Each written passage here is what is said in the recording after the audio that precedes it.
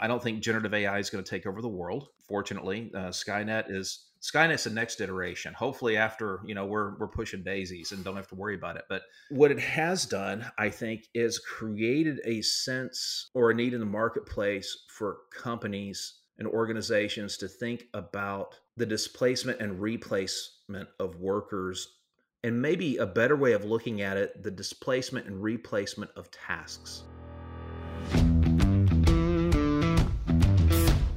Technology is transforming how we think, how we lead, and how we win. From Intervision, this is Status Go, the show helping IT leaders move beyond the status quo, master their craft, and propel their IT vision. Here on Status Go, we've been talking about the impact of AI, specifically generative AI, all year, since really the explosion of ChatGPT in January and February. But we've always looked at it from the perspective of how do you use this tool within your organization? How do you put the guardrails around it within your organization? Today, we're going to look at it from a different perspective, and that is, what's the impact these tools are having on tech talent, and what's going to be the impact down the road in the future on tech talent as you think about the use of AI and things like Copilot, ChatGPT, Bard, and how does that fit in? Joining us today is John Light. John is the president of Sabertooth, a recruiting firm out of Houston that focuses on machine learning, data engineering, data science, and developer talent. If you go looking for it, think of Sabertooth like a license plate. SBR, the number 2, TH, Sabertooth. It's pretty cool. So if you're trying to find it, that's the way to find it, sabertooth.com. So John, welcome to Status Go. Thanks so much, Jeff. I'm excited to be here and hopefully get to share some of the nuggets of information and information we've been gleaning from our client network and our candidate network as we enter into this huge shift, right? This huge transition. As I read about an article in Harvard Business Review where the author posited that we're moving from a creator economy to something more of an editor economy. And man, the implications in that are fascinating. They are. And as someone who considers himself a creator, an author, a writer, a speaker, I don't know that I want to be an editor, but we'll get into that. I'd love for you to share a little bit about your background with our listeners. And also, you and I met through a mutual acquaintance, Jamie Lee, Jamie out of the Dallas-Fort Worth area. Because he was on your podcast. So I want you to tell us about your show as well. So a little bit about your background, a little bit about your show. Yeah, certainly. Thanks so much for that window of opportunity, Jeff, because Jamie and I had, I think, a great conversation. That episode hasn't dropped yet. It'll drop in a few weeks. But, I talked to a lot of CIOs. I talked to a lot of CPOs and CHROs and CTOs and, go right down the list of all the, I guess, I even interviewed someone recently whose title is literally CXO. Even though she's in charge of marketing and of human resources, but she's the chief experience officer in this organization. And, I started off life a long time ago. We won't go back to the exact year. There were still people painting on cave walls, but besides the point, I started off life in the accounting world and grew through a series of positions, but figured out in about 5 years after college that I really wasn't cut out to be an accountant. I enjoyed it when I wasn't doing accounting. I enjoyed it when I was involved in, we did a huge system migration, loved the project work. We did this expansion project, a lot of M&A activity and things which may be related to accounting, but they weren't accounting. And that's what really got me. And then somehow accidentally stumbled into the recruitment business. I've been in it over 20 years now. And in that time, if you think of recruiting and the services offered as kind of a box, so you've got 4 corners. Mm-hmm. You've got, in one corner, you've got your resource process outsourcing or recruiting process outsourcing, your RPO. You've got another box, what we call retail staffing, where they're selling temps and they're selling, people to do reconciliations or other projects. And those are contract typically. Most of my career, even though I've worked in both of those corners, has been spent in retained search and contingent search, which is all permanent placement. And Sabretooth and our podcast, Drowning in the Tech Talent Pool, I love the name of that. I love that. I like it's funny because when the graphic first came out for the trailer that we pushed out, there's a desk and there's coffee cups everywhere and it's a mess and there's this hand grasping for help. But they decided to do the trailer, a production company, with my head floating over the desk and then going back down in the thing. And my wife saw it and she was like, "Are you sure you want that out there?" And then my kids, who the oldest is 24 and the youngest is 9, right? Then my kids saw it. They're like, "That's the best. We love the floating head." So had to go with it. We got overruled, right? But all that came really from a synthesis of my experience, and that the models being used in the marketplace today to acquire talent are the same models that people were using in the 60s, in the 70s, last century stuff. And when we surveyed the marketplace, talent acquisition execs, CHROs, CTOs, and such, what we found is the biggest concerns people have are quality of hire, the time to fill, the lack of specific technical expertise on their internal recruitment teams, and the fact that they may not have the budget to go external to someone like Sabretooth. But what we did is we developed a model to come to market that brings some of the best of all worlds together. Contingent pricing, but retained service. And we've been very successful with it. We've had 100% fill rate since we launched it November a year ago. We've been averaging 35 days to fill from the time we get the retainer in to the time that we get an accepted offer. So it's been going great to change the market a little bit and to change the loyalty equation, because we believe in being loyal to our client rather than the transaction. But it's different. And so along the way, we've developed also Drowning in the Tech Talent Pool, because we wanted not just to talk about Sabretooth per se, because that's funny. I don't know if I've said the name more than a half dozen times, recording, I think 10 or 12 episodes already. Rather, we go in and focus on, well, tell us about your journey and the impact that your ability to acquire, retain, develop talent or not has had on your career and what you see it doing into the future. And specifically tech talent, because the marketplace probably overhired people in tech going into the lockdowns and all that stuff. And there's a rebalancing going on. And with the advent of generative AI, I don't think generative AI is going to take over the world. Fortunately, Skynet's the next iteration. Hopefully after, we're pushing daisies and don't have to worry about it. But what it has done, I think, is created a sense or a need in the marketplace for companies and organizations to think about the displacement and replacement of workers, and maybe a better way of looking at it, the displacement and replacement of tasks. Right. So we mentioned earlier, you've got your creator economy, you've got your editor economy, and we're shifting one to the other. It's not so much that workers won't be needed, but workers with different skills for different tasks will be needed.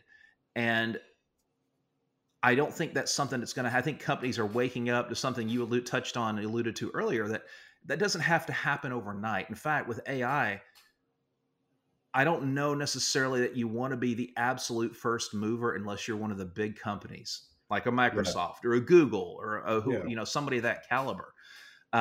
There's a lot of risk involved, a lot of capital involved, but I do think it's going to very rapidly find its way into your back pocket. A great example of that, I think, is that if I develop an outreach campaign for candidates, I can push a button based on the job description, and we've got AI wrapped into our applicant tracking system that generates that for us. Now, it'll do 80% of it. I got to go in and do the rest. I got to make sure the syntax is right. Don't want it sounding too spammy, but I can produce in a couple heartbeats a 9-step outreach program with emails, text, social media, and phone activities built in. And I don't have to sit down and do it myself, the guts of it. I think that's the real power in this thing, Right. right? Is it doesn't do all the work, but it definitely gives you a jump start on doing some of that work. Well, what it should do, I think, my personal opinion, and I've thought this from the jump, I think it should be applied in such a way as to allow us to be more of what we are. Hmm. Right. Human. So you ever do one of those like strength finder tests? You know, we're doing Oh our yeah, disc yeah, assessment and you're like, oh, or was it Myers-Briggs? Hello, you're, an ESTJ or you're this or this or that. And yeah, you yeah, categorize yeah. people. And you hear somebody, you used to hear people come up and say, well, you need to work on this area. This is a weakness for you. My mindset has shifted over the years. And I'm like, phooey, I don't want to work on the weakness, except when I want to work on the weakness, it's weak because I don't like doing it in the first place, a la accounting. Um, but, but if I could have something else handle that repetitive, tedious, I don't want to do it task and turn my daily limited amount of energy Yeah, yeah, into being more of what I am, being more of my strengths, being more of what I excel at, then I think there's the opportunity for a huge win. Not just for a solopreneur or a small organization, but all the way up to the great big organizations, because in theory, we should get more bang for our buck of people doing yeah, what we want them to do rather than doing the stuff that just it's filling because somebody's got to do it. yeah. Well, I can't remember where I read this. It was either on your LinkedIn or it was on your website, Hmm. but it had the tagline: "The tech talent ecosystem is rapidly changing, and Yes. Sabertooth is evolving with it." First of all, I love words, and I love the word "evolving" rather than repeating "changing." So I think point that out was interesting. So when you think about the tech talent pool in 2023, how is it changing? What things are happening that you're seeing from your seat that are going to be impactful for our listeners in 2024? Yeah, no, it's a great line of questioning. And let me, as a side note, uh, when we first looked at Sabretooth and you think Smilodon fatalis, okay, Sabretooth tiger, not around anymore. It's bubbling somewhere in the depths of the La Brea tar pit still, wherever it might be. But it's either going to change over time, which is the definition of evolution, or it's Mhm. not. Yeah, And yeah, I think we're at a point in time insofar as the talent pool goes, tech talent specifically, but you can apply this in a lot of areas because when the big companies for the last year and a half were laying off hundreds of thousands of people, they right. weren't going around laying off stacks of coders and developers. They were laying off a lot of people that were administrative in nature. They were laying off a lot of recruiting staff, a lot of this and a lot of that. So it wasn't just hey, I don't need 12 Python developers. I can live with two. Well, guess what? Now the market's changed where I can use generative AI to produce 80% of my code, and I don't need 10 developers. I need two who Yeah, are going to go yeah, in and edit. These are going to be probably my more experienced and efficient people who are going to go in there and figure this stuff out. So the 10 who are let go or pushed to another direction, I think I think companies need to come to the realization that they have an obligation when you have talent that's done a good job for you to give them the opportunity to upskill, to evolve themselves. right. One of the hardest things to do, in my opinion, I place a high premium when we do a search for a client. I like people who are resourceful, who are Mhm. resilient, who align culturally in terms of how they go about what they do with the organization. But I also like somebody who's demonstrated the ability to reinvent themselves. Yeah, And yeah. by that, we're really saying somebody who has shown the ability to adapt to changes in a market, to evolve. And Mhm. I think companies have this massive, massive pathway of opportunity that if I can go in and if the budget powers that be tell me I have to let go of 10 of those people, I would push back with, hey, I can help upskill and repurpose these 10 people into these 6 different categories that we know we have Yeah. needs for going ahead. The challenge is identifying those needs and having the willingness to invest in people to upskill. And I don't want to tell people to, hey, you have to go listen to this or anything. But the very first episode we dropped on drowning in the tech talent pool is with a guy who started off at Amazon, was, first person I hired in India, or third person I hired in India. And a decade later, he's a CTO at Sears, which, wholly different environment. Yeah. And instead of going out to attract talent, he had to adapt and develop the talent he had internally, because they still operated on mainframes. And they had a grand total of one person in the building who understood how it all came together. Well, you just can't use and abuse that person. Right. And so they developed a tailored upskill program and got him in a different direction in his career that helped him out tremendously. And I think a lot of that needs to happen as we figure out the applications for AI. The other thing that's going in the marketplace, and this is also, I think this is from the company perspective as well as from the candidate perspective, there's this massive rebalancing that is occurring. And by rebalancing, we're determining what we really need or not. And so there's this glut of hiring 3 years ago. Then there's this big wave of layoffs that is funny, because it didn't just hit one wave of layoffs. It kept going and going, because I think companies didn't have a target. And I think they didn't have what they were trying to build in mind. Yeah. And I think that's where we've been over this summer and spring here in 23, is everybody's going, hey, so what are you doing today? Oh no, but hey, what are you doing today? And we try to figure out, how all of this is going to come together. I think those are the big challenges going on in the marketplace today. And one of the reasons being very difficult for a lot of people to get squared away on their next step, or for companies to determine their next steps as well. Well, John, we're going to pause right there for a word from Intervision Systems. Intervision is the publisher of the Status Go podcast. Unlock the power of more with Intervision Systems. We provide the cutting-edge technology and expert guidance you need to take your business to the next level. Don't settle for less. Choose Intervision Systems and discover what's possible. Contact us now to learn more.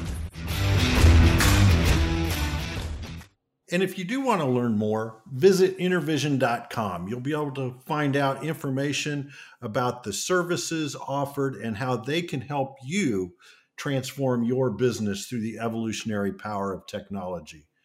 Today, we're talking about attracting and retaining talent, but with a twist. We've been talking a lot about AI and the impact of AI on our businesses. Today, we're talking with John Light of Sabertooth about the impact of AI on attracting and retaining talent, on hiring. And before the break, John was talking about some of the trends that have impacted hiring here in 2023. We're going to shift a little bit and talk more about the future and some of the things that we believe will start to happen in the tech talent market as a result of having access to these tools like large language models, generative AI, conversational AI. So, John, when you and I met a couple of weeks ago, we talked about a phenomenon that you believe will start to happen in the marketplace. And that is, I think you used the phrase specialization in your vocation. Could you tell us a little bit about what you mean by that and what some of the impacts that will bring to the tech talent market? Yeah, no, certainly. I think, Jeff, there's if you look back on the history and development of business and markets, a recurring theme is every time there's a great leap, there's a step forward. We go from an agricultural society to an industrial society. There are increases in efficiency, but there's this opportunity for people to become more specialized. And you can go all the way back to caveman days, right? When people developed things like technology, the wheel, the Archimedes screw, all these other things, catapults, they had to invest time and energy into developing those things that they now could not develop their grocery list. They can't go plant a crop because they have this. We had to have the ability to give people time for leisure and to give people time and resources for innovation. AI presents one of those generational opportunities, I think, where now we can be more of what we are, what we focus on, our strengths. We can become more specialized. And so I think there's going to be a wave of entrepreneurialism. I think there's going to be a wave of specialization. You know, it's been a big thing, and you can go on the web and find company after company that I'm your fractional CHRO or your CMO or your fractional this or that. We're about to have a lot of fractionality. You think we had a lot before, we have the potential for a lot more. I don't have to. I hung a shingle out, and it's a little bit of a long story, and built another firm in 2017, 2018 timeframe. And I did most of the work, building the website and everything like that, using things like Upwork and Fiverr, you know, because I didn't need a full-time webmaster. I didn't need a full-time XY, you know, someone to design the logo and all that.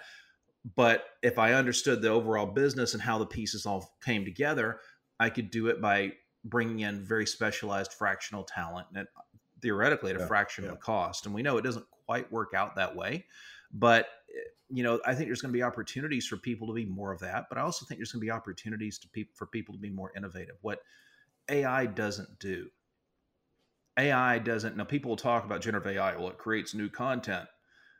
Yeah, it does, but it's more like it synthesizes it based on the data sets you've presented it and the adaptive algorithms that predict, okay, this is what a picture will look like if I combine these elements. Not that if I create these elements, but if I combine from these data sets I've been fed. There's still a huge amount of room, and there will be for a long time, I believe, for the innovation of human beings. And you know, if you're in accounting, so I can pick on that because I'm a member of AA, Accountants Anonymous. I'm recovering still. I have the bald head. That's what I came out with. I didn't get the rest of the good stuff. But if I kind of look at that, you know, well, how are you innovative in accounting? Well, it might not be in accounting. It might be you evolve and you go into marketing, or you go into logistics and procurement, or you go into whatever else it might be. And that's where things are going to get really interesting and very hard to predict is what are the educational pathways and the career pathways that will be making sense 5 years from now versus what makes sense today. If you want to go run a company and you're going into college, should you go get a degree in literature? Or should you get a degree in finance, or maybe an MBA in finance and an undergrad in engineering, or whatever it might be? There are strong options available for people because we understand those pathways and what they'll be doing. But where's that 5 years from now? I mean, engineering's still going to be valuable. So are airline pilots. I'm not ready to trust my flights to a robot overlord at this juncture. But where's it going to go? Who's going to direct the circus, so to speak? And my fear is there's a segment of the talent market potentially could get left behind. And I would encourage anyone in the talent market to consider that now's the time you need to be thinking forward, leaning into what tomorrow could look like. Yeah. Right? I think that's going to be a huge issue. But on the upside of it, I look at a mirror, you know, my beard is white, but when I look in the mirror, I still see what it was when I was 25, right? I'm glad I'm not the only one that does that. And then every time I look and I'm seeing myself on the screen right now, I'm like, man, it's horrid. You know, he's old. But this is a time, I think, where people who are Gen Xers like I am, for example, you have this great opportunity to reinvent yourself. You know, you don't have to be married to the past in terms of relative to what the future could look like from a professional standpoint. And because there's still runway in the Gen Xer's career. And so why not? Why not? You know, I don't have to sit there. And I think, you know, you look at a system like an SAP or an Oracle. Let me give this an example. And I know SAP, I read an article on it a while back. They're investing an incredible amount of money in AI. I can imagine the day where SAP is simply a program, an application. They come into your company. They have somebody who helps come in and make sure all your data is structured a certain way. They drop this bad boy off and it self-develops everything from that point forward based on the data that was already there. and wham, bam, you have a system. You don't really need an implementer. You need Right, somebody to light right. the fuse. Get the data straight, light the fuse, get out the way. And you come in the next day and you have a whole new ERP sitting there across your whole company because it's self-populated and generated, because that's what the adaptive algorithms do based on the information that's been given, the parameters that have been put into it. So you have to ask yourself, if I'm running around implementing SAP today, I'm a project manager or step down or whatever, what am I going to do tomorrow if that becomes the reality? And so take the time now to start thinking, I would say, about what excites you. Yeah. You know, where are your passions? And because the frontier right now is right now. Well, I think the other interesting thing, I've been preaching for years about, I've called it the verticalization of IT roles. In other words, Right. you know, if you're in IT for a retail company, you're going to need to know so much about how retail operates that these days of jumping from one vertical to another are fast getting behind us. Healthcare IT is a perfect example, right? It's really difficult for someone without healthcare IT in their background to get into healthcare IT because of the specialization of knowledge. And I think one of the things that you talked about, John, was this, I'll call it this combination, meteorologist and data scientist, where the the fusion. So talk to us a little bit about what you're seeing there, as people are thinking about their role in the future, how they can fuse these things together. Yeah, no, absolutely. I appreciate you bringing that up, because I found years and years ago what I started calling fusion roles were, because I started off doing finance and accounting placement work, right? And I would find somebody who's an expert, or would be relatively an expert in, say, financial reporting for a large company, a Shell, a BP, an Exxon, whoever it might be. And they would have expertise as a power or super user in a specific ERP. But companies who are implementing and updating that specific ERP, maybe a competitor company or near competitor, they needed people who could bridge the gap between their financial reporting needs and their FP&A needs, as well as, you know, their needs on the ERP side. So needed people who could fuse these things together. And so I had a lot of luck, had a great time placing CPAs and senior FP&A leaders that had specific ERP expertise to bridge that gap. Fast forward to today, and I started going full bore into tech a few years ago, and realizing that tech and IT have overlap, and tech is dependent on IT, but they're not specifically the same thing in total. But your idea that, hey, specialization is critical in areas like healthcare and whatnot, absolutely. What I think is going to happen is people who have specific expertise are going to be asked to bring that expertise into machine learning and into AI. And traditionally, that's something that takes a lot of labor, because you need a development team, you need this and you need that. Well, imagine having a development team that knows your industry backwards and forwards, and somebody comes in and knows a piece of it backwards and forward. So I've been working with a number of clients this year, including trading entities, trading firms that need to understand and predict weather and weather anomalies. Okay, so think power trading and things of that nature, but you could apply that to oil trading, gas trading. You can apply that to fertilizer trading, whatever it might be, right? But one of the roles that really intrigued me was finding an experienced meteorologist in forecasting who had exposure and understood. You don't have to be an expert by any stretch, but maybe in college they worked in MATLAB, or they've developed models in Python, and they could communicate with a development team to bring their expertise in meteorology and forecasting into a machine learning model that then delivers analytics to drive their trading firm forward, and take the flying by your seat of your pants in a trade out of the equation in as much as you can. Get rid of your own biases and go in there and be as straightforward as, like, okay, this trade's going to win X percent out of the time, and other times it's not going to win, but on the whole, this works. And so I think there's great opportunity for this. It's kind of like when I was in college, I thought about going to law school, and I took the LSAT, did real well, and then I looked at what it cost, and kind of said, well, I don't think so, right? But I remember talking to some attorneys who told me, if you're going to do that, the best advice I can give you, and I said, the best advice I could give you is number one, don't be one, don't become a lawyer. That's what everybody told me. The second best advice, if you're going to do that, get a level of technical expertise, chemical engineering, and go get your JD on top of that. And now you have this fusion of law and the legal process and everything with this chemical engineering knowledge. And you think about what that opens up for you. That's not open for the person who goes and gets a general studies degree or history or whatever, and they go get a JD on top of it. And I remember I audited a class at the South Texas College of Law with my cousin who was in law school at that point. And it was a tax class. It was the first one. I was studying for the CPA exam at the time. And I sat back. I had the giggles the entire class. I mean, literally the giggles in my early 20s, sitting there watching people, what's a debit? What's a credit?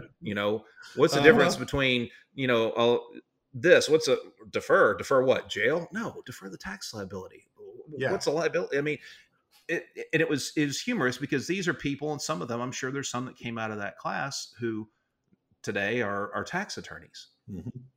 Well, if you find one of them, I don't know, maybe light a candle and sacrifice a bucket of Colonel Sanders' best chicken, for the right voodoo. Well, I think that's where we're going. Even using that law example, even learning some level of coding, with blockchain and smart contracts, we now have coding embedded in for contract attorneys, being able to do that. Well, John, we are out of time. This time has just flown by. I've loved the conversation. Here on Status Go, we love to leave our listeners with a pretty specific call to action. So I want to ask you, what are one or two things that our listeners should go do tomorrow because they listened to our conversation today? Well, I've probably got a handful of answers for you. Got to pick the top two, man. You got to pick the top two. Got to pick the top two, right?